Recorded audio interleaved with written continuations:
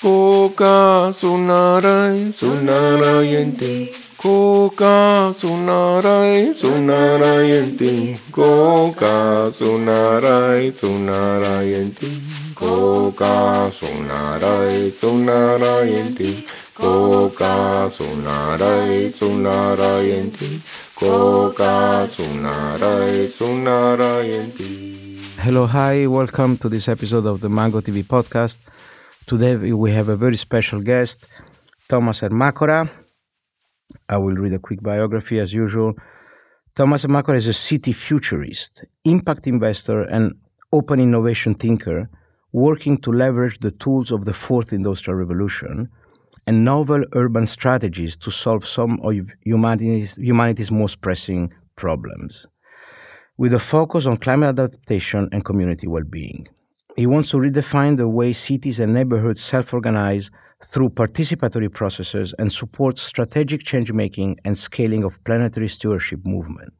He has always been interested in regenerative civilization and its early manifestation coming from crowdsourcing climate solution.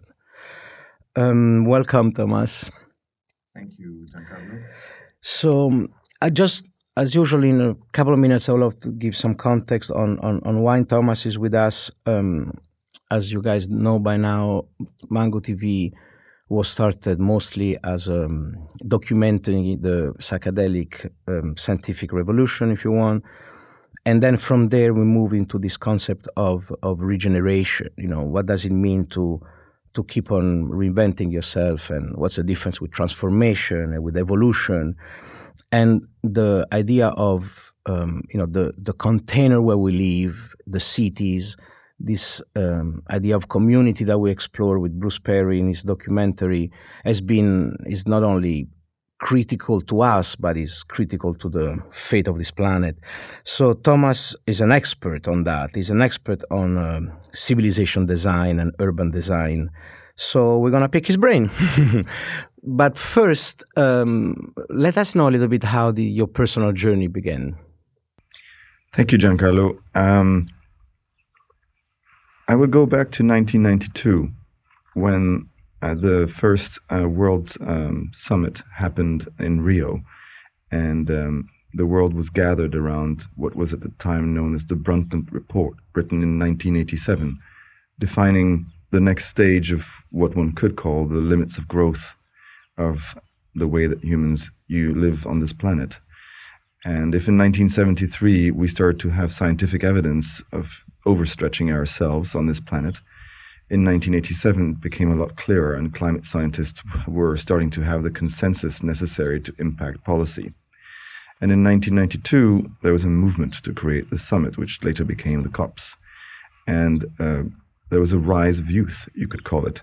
After 1989, with the fall of the Berlin Wall, there was a new energy around. And if the end of history had begun, as Francis Fukuyama cornered it, where we should all live in a Western democratic civilization and gradually impact that on the rest of the world.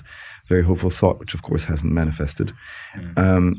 So in 1992, there was this effervescence around youth, and it gave me as a young man, I was not a man yet, I was only 16, actually less, just under 16, the opportunity to connect with lots of other young souls.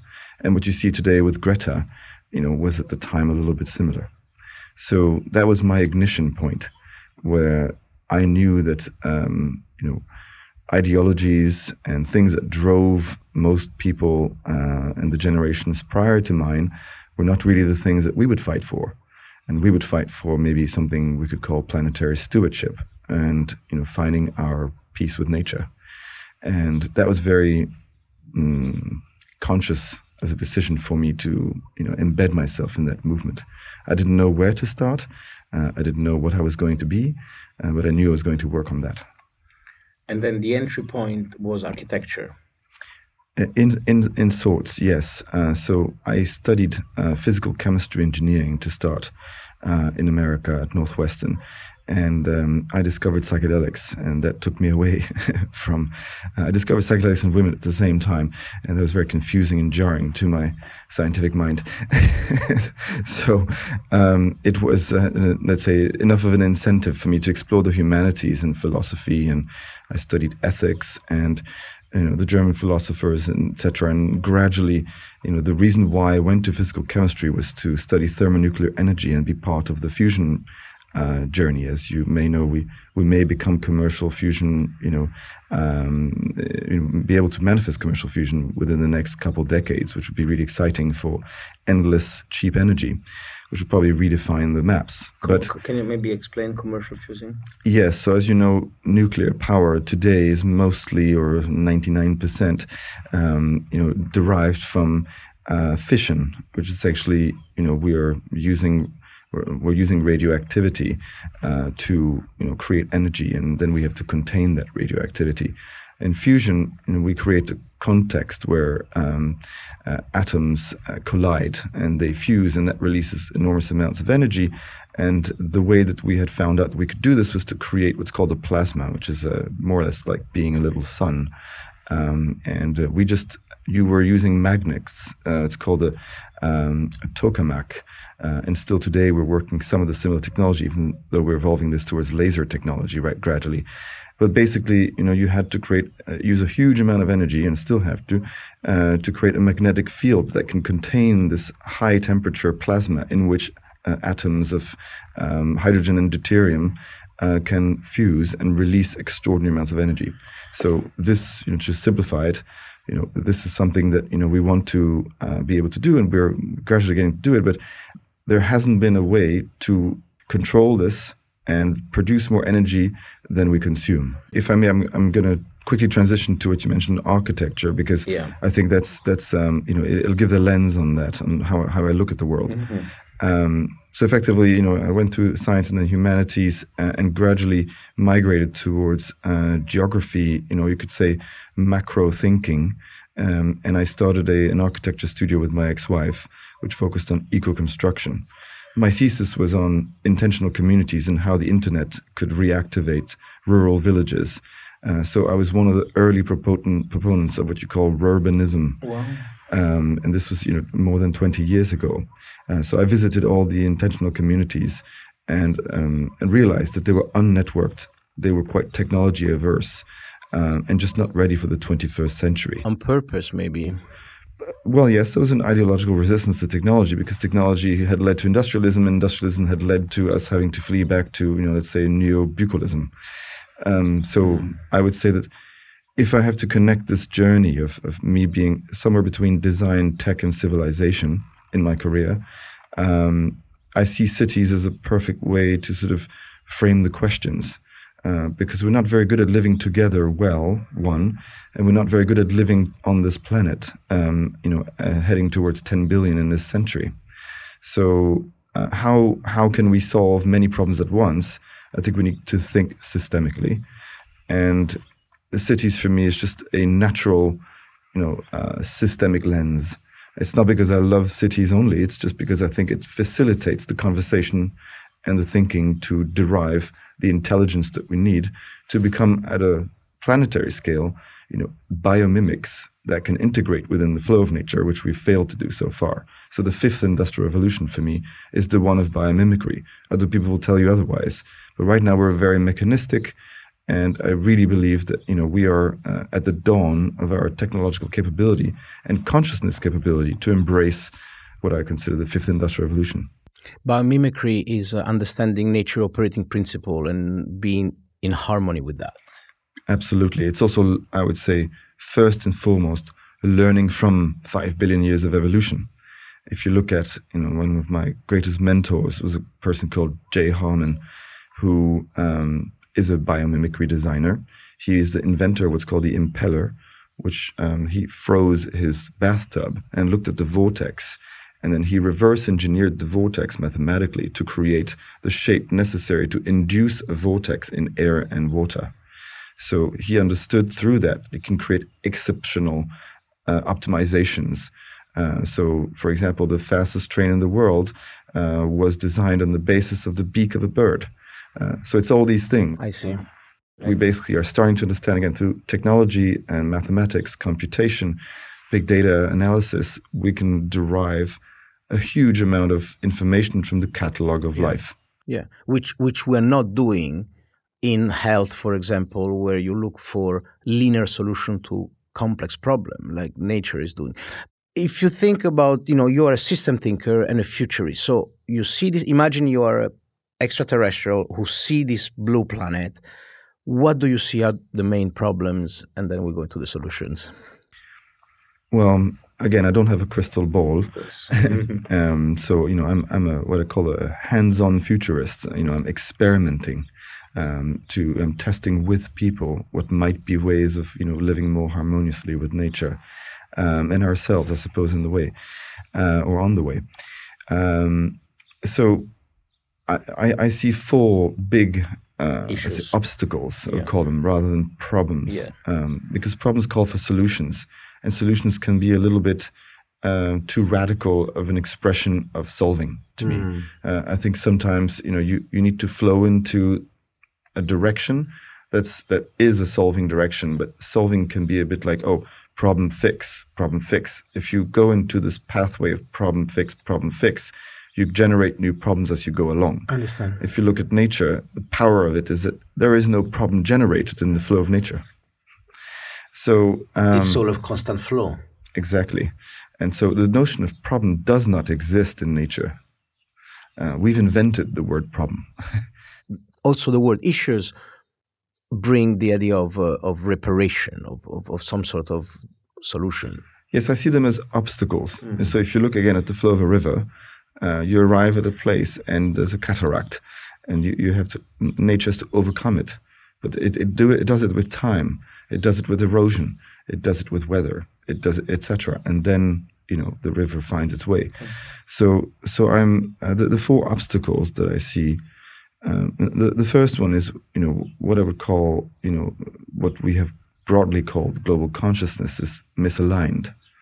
And so we're still in sort of cultural struggle. We still fight for, notions of territory, notions of who's who and what's what and who owns what. And, we haven't upgraded our global OS to a level of, I'd call it localistic governance that's, capable of aligning with nature's systems. So bioregionalism is an example of, alignment. We've got geographical separation between, how human societies operate and how nature's code operates. And, we may not redraw the maps administratively, but we can do it functionally. So, for example, we can rethink riverbeds and work between countries and really rethink the way that we integrate nature and we integrate with life systems. Transcending frontier. That's beautifully said. To transcend the borders we've invented, so that we can reconnect with that. And as we do so, we just have to have a lot more intelligence around that. So I'm very connected to the satellite intelligence community, because space is our main resource to re-engineer our relationship with the planet. We know of climate science because of space. And people forget that. They're like, no, don't go to space. It's a waste of fuel. It's a waste of time. We don't need to go to Mars. Mars is not about Mars. Mars is about Earth. Because this technology or these technologies are giving us the tools to reinvent our relationship to nature on Earth. But why the Mars? Because to have an independent, detached perspective? No, it's because the technological challenge generates the impetus commercially to be capable to release the technology that we need to put out low-cost satellites. I see. And why those are important? So are you familiar with Planet Labs?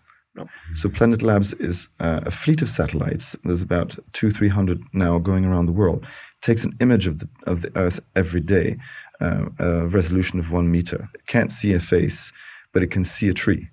It can see, a tank. So with the Ukrainian conflict, we could see, thanks to Planet Labs, and Will Marshall is the founder, is a dear friend, effectively, we can put eyes on things that reveal the truth. Before, we would have to wait for weeks, and it was too late. Now we can know when deforestation incidents happen the next day. And they're working with, 80 governments around the world to empower us to make those, visual decisions which I think are so essential. Anyway, so if we go back to Obstacle one. obstacle one, yeah, I think that is an obstacle of, recognizing that we need to rethink the way that we operate on the Earth map. And as a geographer by training, this is something really essential. Many people, I think, are underestimating the importance of this transition we're going through, thank you to spatial technology. But what are the symptoms right now of not doing that? The symptoms right now is that we're poorly, correlating nature systems with human systems. So we always sort of overly impact, overstretch resources and utilization because we're not using the data that we have to, say, well, this is absurd. We're killing this river bed. We are, not understanding that, we're going to have water shortages in the next 10 years. And so these will create massive shortages and stresses on many cultures and places because of climate change, for example. Because we believe that we own nature rather than part of nature. There's that, absolutely. And why is that, you think? Where does that come from? From Descartes and the excessive intellectualization that has created this separation? Well, it may be. I have a more simplistic way of looking at it, which is simply the rhythm of history. Has not given us the tools to understand, look at ourselves. We have not had a mirror. So space has given us a mirror. In the West, because in the East, there was a huge mirror. It's true and not, because if you look at China, for example, one of the oldest civilizations, they went through cataclysmic destruction of their own natural capital. And incidentally, the Chinese government has still been the most powerful regenerative, government with the Loess Plateau, which was a completely abandoned, destroyed, it was with almost the cradle of civilization that had become totally deteriorated.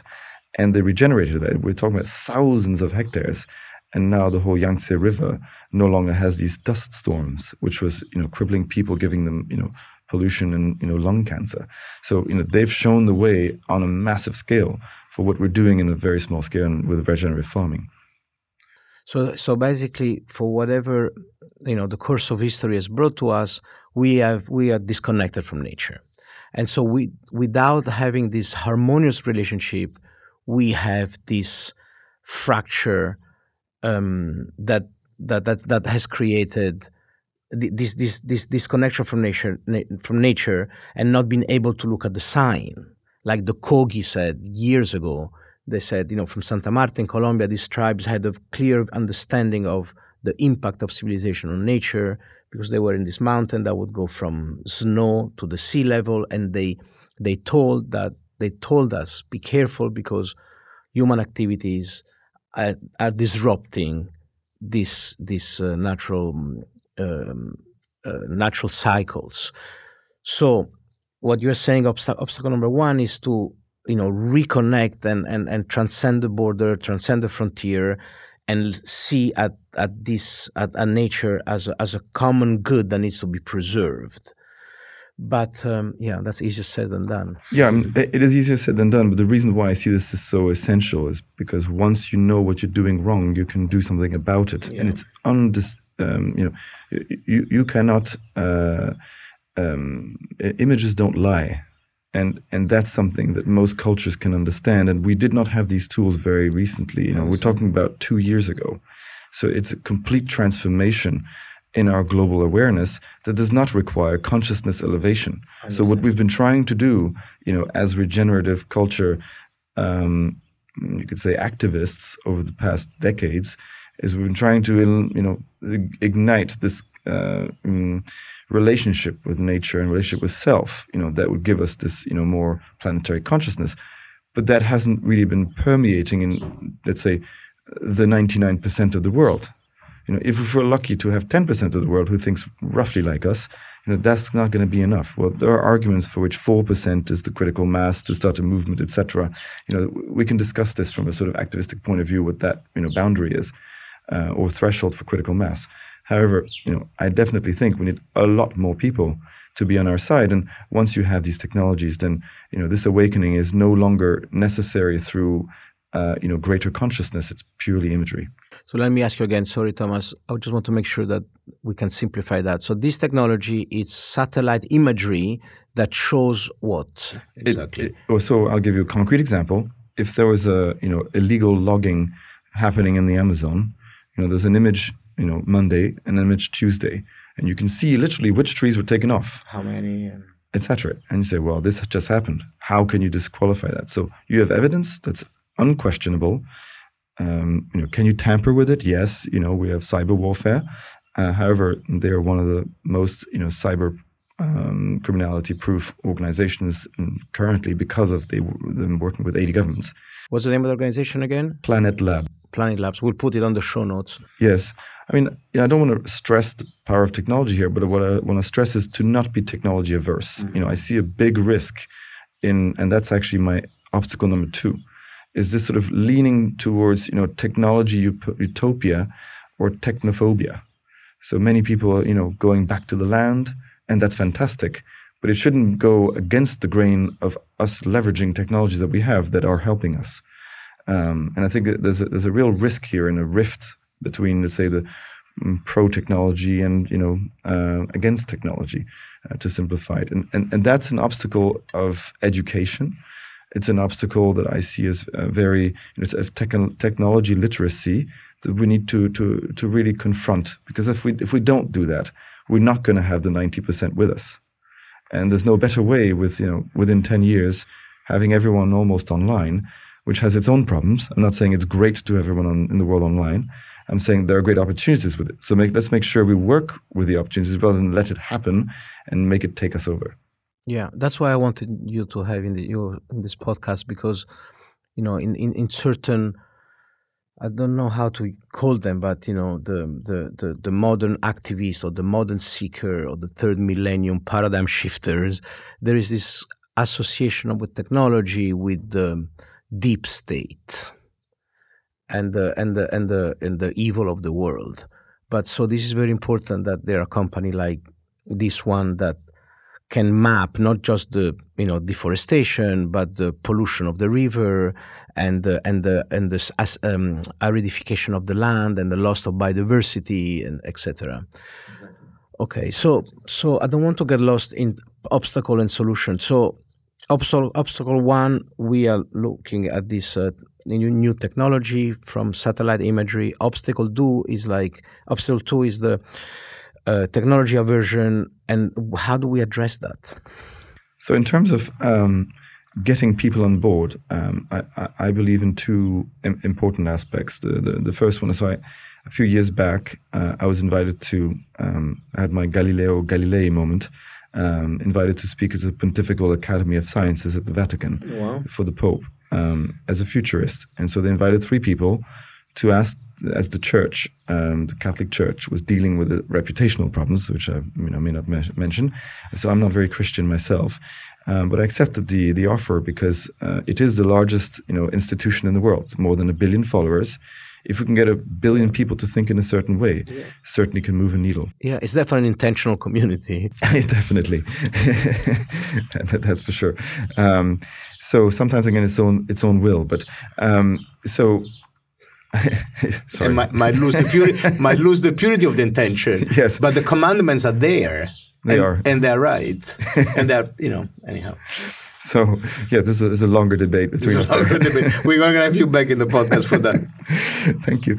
So I was asked to reflect on the question: if the Catholic Church was the largest known institution to mankind ever in history.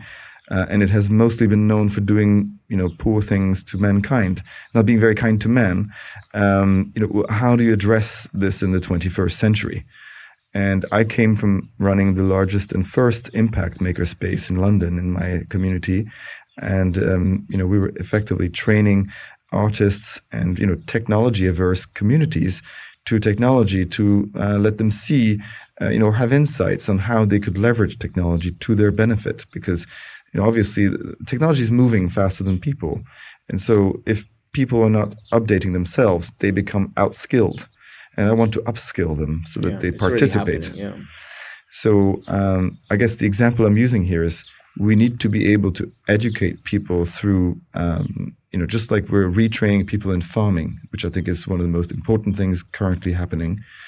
I think we also need to retrain people in technology in which they can participate. Because what happened for centuries was technology was not defining exclusion. It was defining, the change of work. It was defining the change of society, but not exclusion. We now have technologies that develop exclusion in situ and at very high speed. So we need to be able to generate participation, I think, in technology. And that only happens through environments of technology literacy that empower communities to take ownership of it. Education. Education and doing. So entrepreneurship or entrepreneurship in a community setting on a place-based intelligence level. Meaning it's not something that you do for the world. It's not trying to create a startup that will be a unicorn. It's trying to see what is a problem in your community. Sorry for problem, an obstacle in your community that you may be able to address with some technology.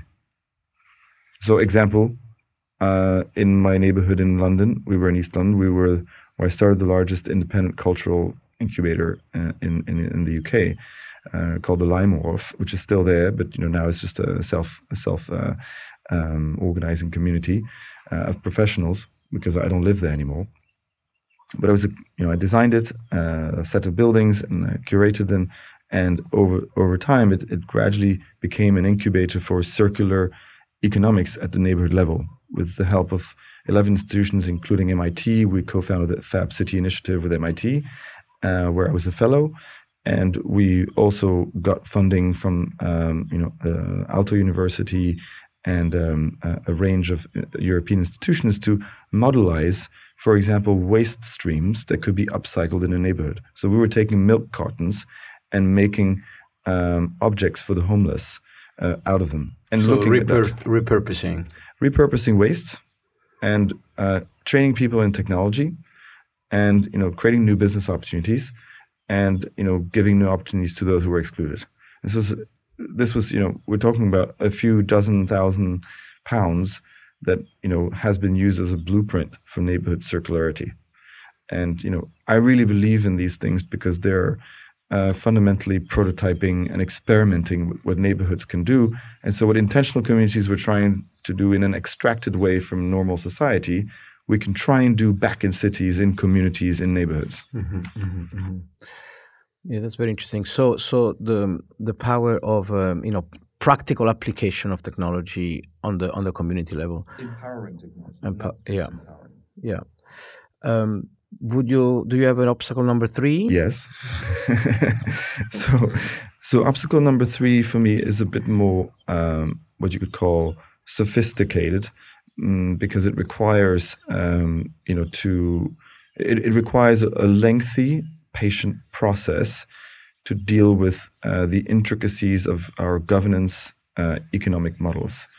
And we've created a very dynamic and complex world system ecology of governance tools that's not very favorable and mutable. We see, for example, with cryptocurrencies that, whether we like them or not, they're a necessary player in changing the way that we do disintermediation from, let's say, the owners and the users of capital. And we have too many layers of intermediaries. And we need to cut that and decentralize more. And, if the journey of the first 3 industrial revolutions was centralization, the journey of the 4th one is decentralization.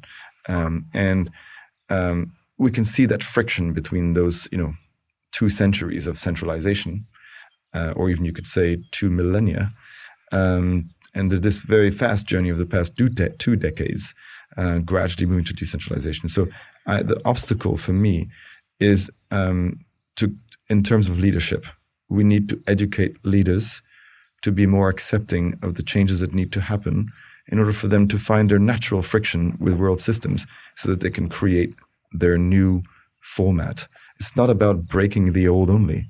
It's about shaping the old with the new with the old. And so this bridging it needs to happen through leadership intelligence. And we see certain mayors in certain countries. For example, the mayor of Miami embraced crypto. What has it done? Miami is the fastest growing city in America. And it's partly because of his technology readiness. Sorry to interrupt. Before we go into the solution, why is centralization bad? That's a long one. However, I would say again, in my view, there are many views on this, but the first one is that it's the further away you are removed from a problem or an obstacle, the less you're likely to make the right decision. So centralization creates a distance from the issue at hand that doesn't make you the qualified decision maker. So it is empowering. Disempowering, distancing, and ultimately, I really believe in the karma that we are, putting into decision-making, leadership, etc. If you keep making wrong decisions, you piss off people. Yeah. If you piss off people, you disempower them, and their reaction is revolt, not contribution and participation. That's what happened with the authoritarian regime from the right or the communists. Exactly. So centralization leads to poor decisions, and poor decisions lead to, I would say, allergic social reactions. And allergic social reactions can be beneficial to interrupt the path of centralization or authoritarianism. So I'm not disqualifying, I'm deeply involved with the strategy with Extinction Rebellion. So I believe in those methodologies to do nonviolent, revolution, if you want. But I disagree with the fact that the path of history, which is accelerated through technology, needs to necessarily go through the frame of revolution. There are many, many, many places, many, many things that we can address with intelligence rather than revolt. I see. So the example you were suggesting to get out of the centralization model into the decentralization model, you mentioned crypto and the blockchain. Maybe you want to explain a little bit better for people that are not familiar. Sure. So I don't want to sound like a technology fan here, because that's not kind of my personal life journey. I embrace technology from the standpoint that it's there, and if we disagree with it too strongly, it will actually win, the arm wrestle. It's sort of fighting a robot. It's very difficult,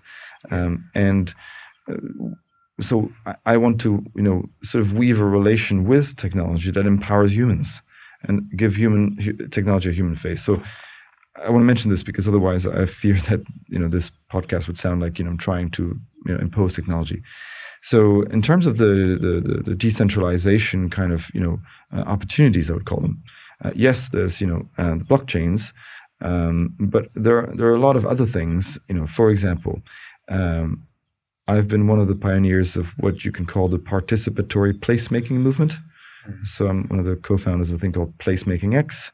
And I wrote a book called The Recoded City, which is today the manual for how to do participatory placemaking.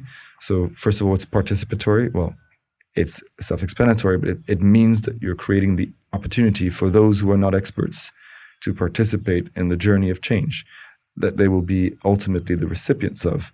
And traditionally, when you look at urban planning and urban design, communities are recipients of them. They're not the makers of it. And if you look at intentional communities, for example, that was the strength of them, is that communities were deciding how they would shape their life, and they would then live in that container. So most cities are not designed that way. And with where we are in history and where we are as people, the opportunity of participation exists. Placemaking is just broadly, the slew of professions. So I'm an architect, an urbanist, a placemaker, a designer, all these things, they sit in that box. So I'm called a professional. But for example, if you were not, Giancarlo, a professional in placemaking, I still consider you a placemaker if you're given the right opportunity. So it's giving the tools of designers to those who are non-designers was the journey I was on. And I created a non-profit organization, the first of its kind in 2008, called Clear Village, because that's basically what I've been working on many, many, many, many years, to look at, these intentional communities. What were their manifestation in the 21st century? Well, are you familiar with the Dunbar number? Is that something you've heard of? Is the minimum number where people get along 130, something like that? Yes, it's a primatologist called Robin Dunbar who looked at the optimum primate group size. And so it's roughly 140. 140, yeah. And all it means is that we've been evolutionarily conditioned to optimize our group size and entente, roughly at that number. Because it's enough people to have diversity, but not so much to have anonymity. There's that part, and there's also purely how you organize, food, parenting, sexuality, spirituality. There is a sort of optimum critical number that you need, and then if you go past that number, then your brain shuts off, and you start to have, let's say, relations that are less intense or intent, and then you lose quality in relations. And what we have today is the dilution of relational quality through social media. Yeah, I mean, dilution is a euphemism. It's like fracture even. Yes, but I like to be optimistic with the fact that we're still in generation 1 social media. We're still learning. It's a new tool. So I don't want to just disqualify social media. It's brought fantastic things too. We wouldn't have had, the Arab Spring, potentially. Is the Arab Spring good or bad? I don't want to put a name on it. But there are things that we need to accept that social media can be useful. So anyway, so I'm looking at the aspect of this third obstacle around decentralization, and I strongly believe that from an analog or digital perspective, you can create participation frameworks that engage citizen contribution, participation, that really create a buy-in and co-ownership of the issues at hand. And once you do that, whether you succeed or you fail, you feel differently. And I think there's a problem with the feeling we have towards history. Young people, for the first time almost in known history, think that tomorrow will be worse than yesterday. And this is the first time we have this absolutely overwhelming feeling. So there's a feeling of impending doom, and that's not empowering. Knowing that it's going to be worse doesn't mean that it's going to be worse, but you may disengage. And if you disengage, there's too much to do. And once you do, you feel better. So I'm a big believer in participation. But sorry if this is a stupid question, but participatory placemaking, the word place relates to your physical house. Not only, but you're right. Your community, So placemaking can be a hybrid of, we're now entering, Web3 and metaverses. So I'm not putting the physicality of it. I would say there's a dominance of physicality because let's say the information quotient that you have in physical expression is so much higher than the digital. The digital is like a compressed reality. So it's true that it empowers us to do incredible things at distance, and I'm not disqualifying that. But just you and me sitting in this room, I'm sorry, Giancarlo, we're exchanging pheromones, whether you like it or not. I'm very glad to do so. So that's, it would be unfortunate for people to, ignore as we go forward and in time that this contact landscape, the physicality of the world is incredibly information loaded. And that our brain only captures, such a small fracture, and our consciousness captures maybe 1,000 times more than our, conscious mind. But it's just, I would prefer to consider place in majority at this moment still a physical thing. Yes. So for me, and I think for the Mango TV listener, for our community, this idea of building community is critical, and so. How do you recommend people go about? I mean, do you recommend people to find 130 people to live with? So I think they already have them. The beauty of our current world is there's no lack of contact. If it's easy to get in contact with people in most of the world because there's a lot more people than there used to be. So throughout human history, we had to look for people and create communities. Now we kind of have to dissociate for communities because there are too many people around us. And then we have to reinvent our sense of community. So I think that the three key things there is to really put effort towards, deep friendships and recognize, the importance of contact, interactions that are high leverage on our psychology. Call it communal farming, call it, communal lovemaking. That doesn't mean polyamory. It just means being in the same room with people that you care for. That's a family moment. So I think these are things that we need to really put attention towards, and there are ways to do so through activities. And most of our jobs today have been designed to alienate us from these moments. So COVID was very healthy in that respect, where we were actually conditioned to have to rekindle those powerful moments of contact with others. The second thing is the placemaking element. Can you associate with an environment in which you are more embedded and more deeply embedded in contributing? If you're only a visitor and I'll call it a tourist of a place, many people now are very nomadic, and I think it's essential that people, feel that they can be nomadic, but they can also be very rooted in a place. So that's this idea of rooting in a place that I think is essential. Some people have more than one. I have more than one. It's just the nature of my history, the nature of me being multicultural and growing up in many countries.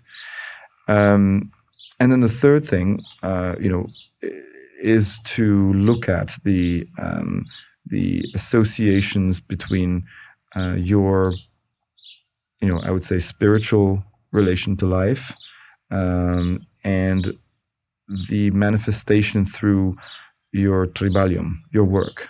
Whatever you choose your work to be, whether it is being an artist, a politician, or a contemplator, or whatever it is, your role, should be, manifesting in place and be identifiable. You see many people who are ghosts, who effectively just live somewhere, and they are not in the place, and therefore it's hard for them to associate meaning with where they are. And I think that's essential. And the power of Ibiza today, I think, really, for many of our friends who live on this island, and probably why we're drawn to it ourselves, is because we have an opportunity at every moment of the day to deeply connect with kindred spirits and people who, through their work or expression of self, are not absent. They're present. Try to do that in New York. Good luck. Do you know this English writer, John Harry? He wrote this book on depression, debunking the clinical trial and this idea that depression is a chemical imbalance, and he spent I don't know how many years really studying the origin of depression, and mostly comes from lack of community and lack of connection. Absolutely. So the like-minded community is not really available that easily, and so I feel that. What would you? May I disagree? Yeah, of course. That's what we're here for. So, for some people, it's very difficult to create the 130 people and the authentic relationship and the connected relationship that give them the supportive emotional container that allow to find their purpose and not being a ghost. For some people, it's not a choice; it's not an option. Mm-hmm. I cannot, I can only agree with what you're saying, and it's actually from that observation that I start my analysis. So with my wife Galia, we're very involved in obviously the psychedelic Renaissance movement, and also mental wellness, mental health and wellness,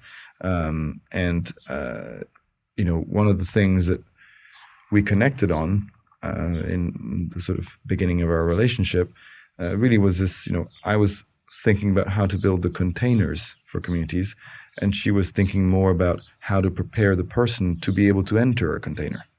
So it's a dualistic relationship that currently is being impacted by a combination of factors of stress. One is technology, two is the speed of or velocity of history. So things change very fast, and we have to deal with those. Overall, there are lots of stressors, and we get information about the stresses in our lives, at lightning speed. When there was an earthquake 2 miles away from where you lived in the past, you would maybe feel a shake, but you wouldn't know that 200 people had died 2 minutes before, and now you know it immediately. And whether we like that or not, whether it's good or bad to have immediate information, it does impact your awareness and your availability to be in community and with yourself. So why did I say I disagree with you is because I think that the opportunity to be in community exists everywhere, not equally for sure. There are places where there's trauma. There are places where there's not enough communion of of ideas so that people can let themselves go.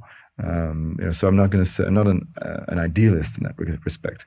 But even in the worst places in the world, I was involved in the humanitarian effort in Ukraine. You see glimmers of hope that are just phenomenal. The sparks of humanity sit within us; they're not outside of us. And if people were able to reconnect with that strength that's within them, I do think that they can open themselves up more readily to connect with others. And once they do that, I see this as a journey of community building. And once you start the journey, it gets better and better and better, and it's a healing path. And of course, you find lots of, friction with reality. So I'm not, again, an optimist purely. But I do think that we have unlearned what we would do naturally because we get our needs met through materialistic conditioning. And before, we were getting our needs met through actions that would embed us into nature and life and relations. So, for example, if you earn your living by being on a computer all day, then, again, I'm not disqualifying that. But when is the moment that you're going to have to go out, and touch a potato in the ground and meet another person and exchange eye contact? And you're taking all that away. So I think we need to build the opportunities for people to create those points of connect so that they get extracted from, their need to feed themselves, just through money, so that money buys them the life that they don't want, into, the moments that we need to have in order to, create the conditions for our hearts to open to the other. And I really think we've invented that civilization, and that's poor civilization design. So how do we do that? How do we give people this opportunity? Well, you have a guest coming, I believe, today, who's a magnificent example of experimenting with that. Yeah. So Tierra Iris here on the island of Ibiza is, an organically growing growth community and focused on regenerative farming, you could say, and collaborative farming. But, it's this idea that you're not programming the outcome, you're programming the interaction. Nice. So we are consistently programming outcomes in everything that we do now. Interesting. In modern civilization, we're so focused on the monetization of things and their econometric value in a value chain that's, extracted from our natural reality, that, we are slaves to that. We're not slaves just to the system. We're slaves to the need to that duty to the outcome. Yeah. Because that's ultimately how, we're greasing the wheel of capital.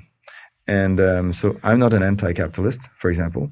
I'm not saying it's the ultimate, solution, but definitely think we need to put a lot of effort towards thinking about how we can create more situations where we're not designing the outcome, but we're designing the interaction. This is fascinating, and it makes me think about biomimicry again. So basically you're suggesting that one of the way to create community is to physically go and live together somewhere. So a lot like in Wales now, like there are like special law that allow communal living, and Mango TV is developing a TV show called Post-Capitalistic Societies, where we would have a host go and live for a month in Pachamama, Auroville, Finghorn, Damanhur, Tamera, all this intentional community. We did Tamera. And what resonates from there is that, once you live in community, you want to make sure that you address the psychological mechanism that were an obstacle in the default society, if you want, which is mostly had to do with looking at reality through the prism of your own ego. And so in Tamera, they work on that like every week, like 4 times a week they meet, and they use this term that they mirror each other on a community level. So once the trust and the love has been developed, so people know that they've been mirrored out of love, not out of spite, of mockery. Then, so I want to say that I just want to put out there that living in community is very difficult, and I think that like there is the metaphor that if a plane is in trouble and is crashing or something, before you help other people you want to put the oxygen mask to you first. So I think that with if the advice for people that are alienated and suffer with the depression, and if the advice is, okay, try to find a group of like-minded people to live physically together, there is a lot of mental, psychological work to try to really deal with your blind spot. Because then otherwise everybody's blind spot on a communal level would just expand the blind spot. Do you want to comment on that? You have a psychologist wife. No, what you said is beautiful, and I really deeply resonate with it. These intentional communities, Findhorn, Tamera, Oroville, are what I wrote my thesis about 20 years ago, and they were exemplars in again designing the interactions rather than the outcomes. Where does that stand for me in terms of where we are? Well, there are unfortunately too few places that have the, you have to almost leave the contemporary world and extract yourself from it to build another reality so that you can re-engineer those relationships and interactions that are meaningful to community and to self. That's unfortunate. It's not only unfortunate, it's a tragedy. It is potentially, one of the main reasons why we would, collapse, to quote Jared Diamond's, theory of civilizational collapse. And at this moment in time, I still want to stay optimistic because I find that the great challenges that we're facing as a humanity, are actually great motivators. So it's unfortunate we have to get so close to the wall or to the cliff. But ultimately that may be what's necessary. I'm not, again, very religious, but in the Baha'i faith, there's a sort of a saying around, the Prophet Baha'u'llah, who effectively announced that there would be, a great crash that would, create, the greater peace. There's the small peace and the great peace. And I quite like this sort of imagery, because I definitely think that we're still quite far from the great peace. And maybe the great peace is only, a limit that we lean towards, in our collective consciousness and planetary awareness. And we're always, making smaller pieces with ourselves and with the planet. But overall, I think we're facing this wall or cliff from climate extinction. We're definitely sort of more self-aware than we've been. Things going business as usual is not particularly friendly to many. So, I guess what I wanted to respond to regarding your observation is that there is an opportunity, I believe, to expand this, call it, discrete innovation and experimentation that intentional communities have manifested over the past few years. I consider we're generation 4 intentional communities. Oroville is generation 2, Tamera as well. And we can go through these generations if you want, but we're now in the process of doing generation 4. And there's an opportunity to look at these in many, many, many places of the world that do not require this abstraction from the world we live in. And that's partly thanks to digital technologies, actually, because we can start to build neighborhood relations and reactivate those things. And, we're seeing more and more tools for mental health, being straight from your phone. And, is that good or bad? I'm not going to put a qualifier. I just think let's use every tool we have so that we can activate more people to give them the energy, I would say, and the sort of willpower to step into the zone of interaction that will facilitate community building and ultimately be these mirrors that you need in many, many, many geographies. So this is what some people call cosmolocalism, so that we're basically able to be, cosmopolitan, localistic individuals. So some people call it, a new form of boho, because it's a bit, people who are wealthy who can do this, smart nomads go from left to right and always feel that they're cosmopolitan even if they live in a village. So the super luxurious village for the few, that's very green and eco, kind of Earthship almost like. It would be unfortunate if it was just left for the few. But I definitely think it's not only that. And we see some of the happiest communities are, interestingly, I was involved in setting up a refugee education program with MIT. So we co-founded this program and brought it to Jordan. And we trained refugees in artificial intelligence, big data, robotics, etc., things that they would have to go to MIT to train for. And we gave them micro degrees in an accelerated way with a job at the end. And this first cohort that I was a futurist for and, gave the initial lectures for is now, educating the King of Jordan's, High Council on technology.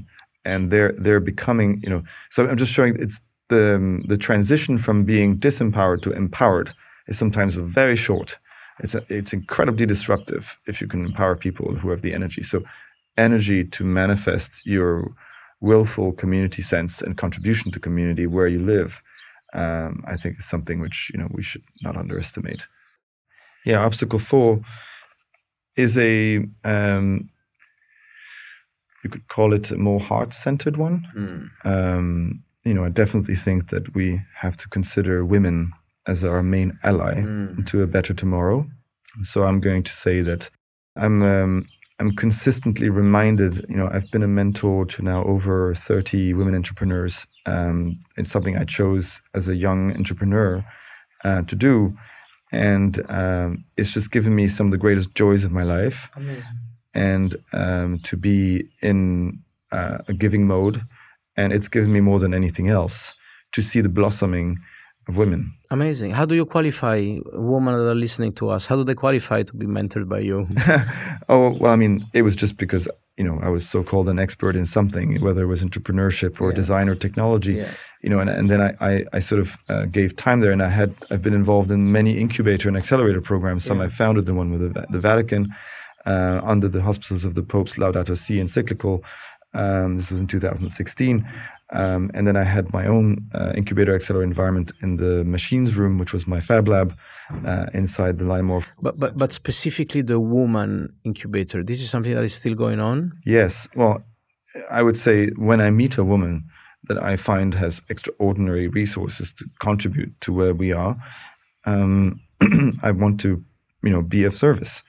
And I've really kind of enjoyed learning from how they have to behave in society in order to perform as well as a man. Does that make sense?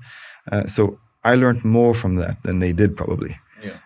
Because I saw all the frictions with society and all the things that they have to do to be treated fairly intellectually, professionally. They have to hump through a lot of hoops.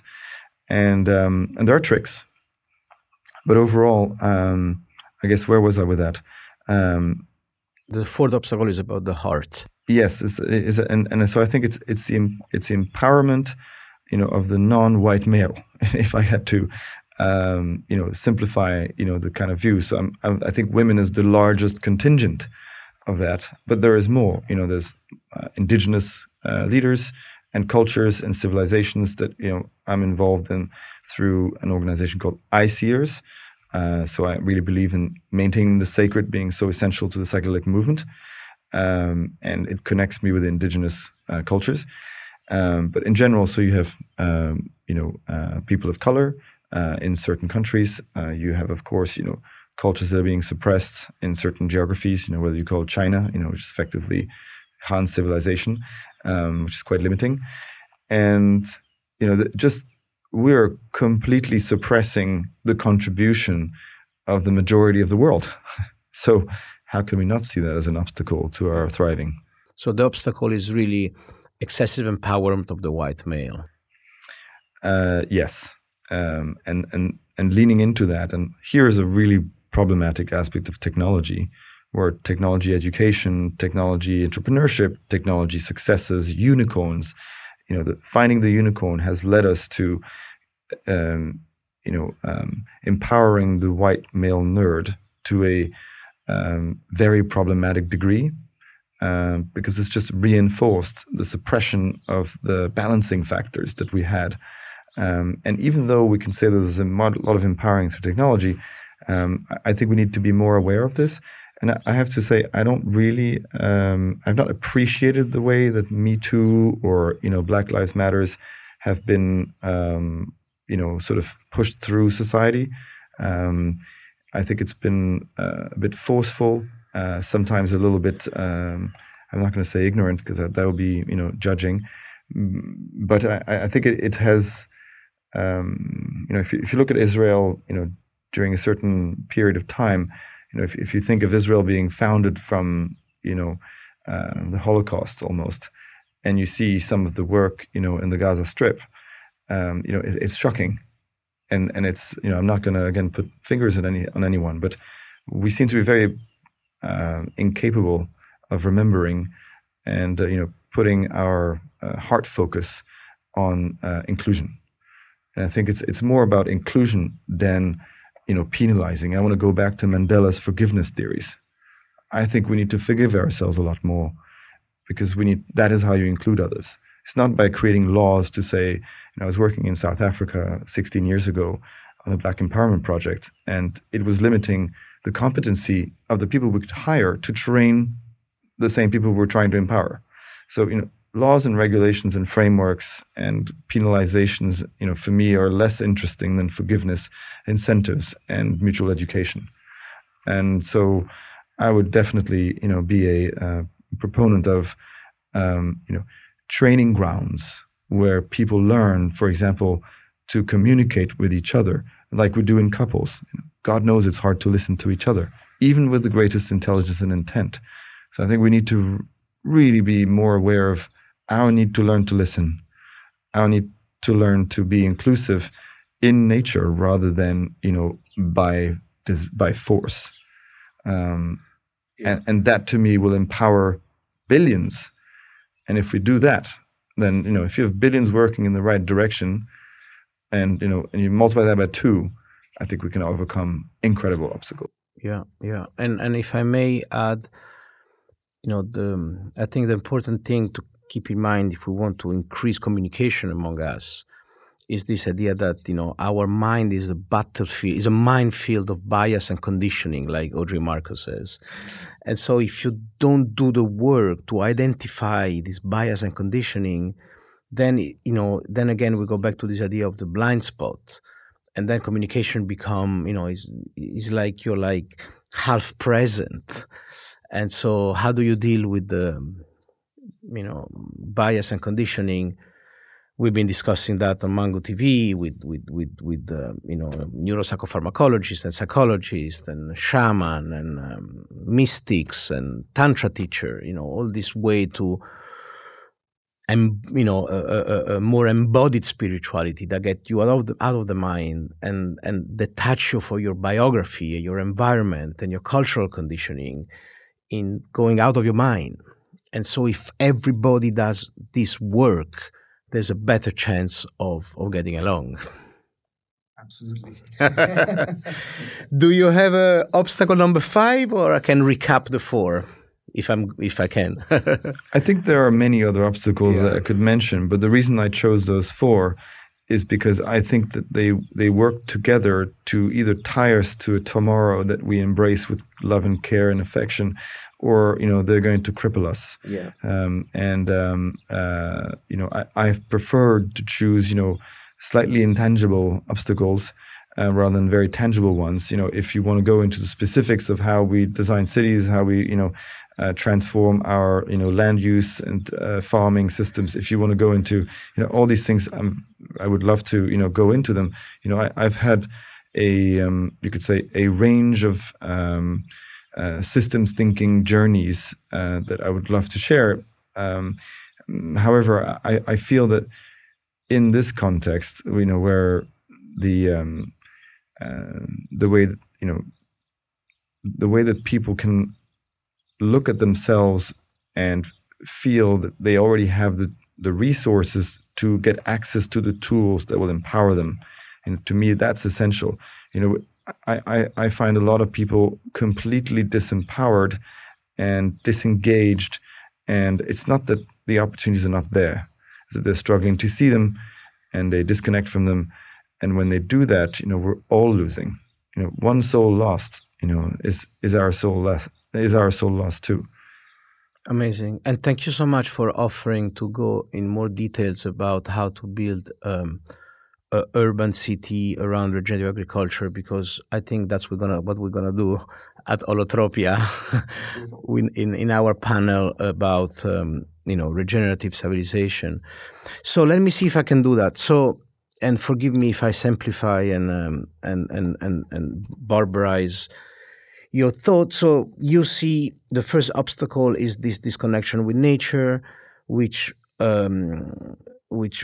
solution could be this new satellite imagery that can tell you in real time what's happening in terms of deforestation and pollution. The second issue you see is this idea of aversion towards technology that's creating a lot of disempowerment. There is a lot of way to use technology without being used by technology. The third issue you mentioned is this idea of excessive concentration also has created disempowerment. And then, you mentioned blockchain as one of the tools of decentralization. And finally, this idea of, the heart and getting along better. And I see in these four issues, the common thread is disempowerment versus empowerment. I deeply resonate with that. And I'm very grateful about your more, if you want, scientific and mainstream approach, because we love our Ibiza community and the dreamers and the modern seeker, the third millennium, people that see this third millennium as really a tipping point in consciousness and a mass awakening. But I like your approach of, working with government, working within the system. Is there anything else you want to add? We've been together already an hour and 10 minutes. Well, thank you, first of all, Giancarlo.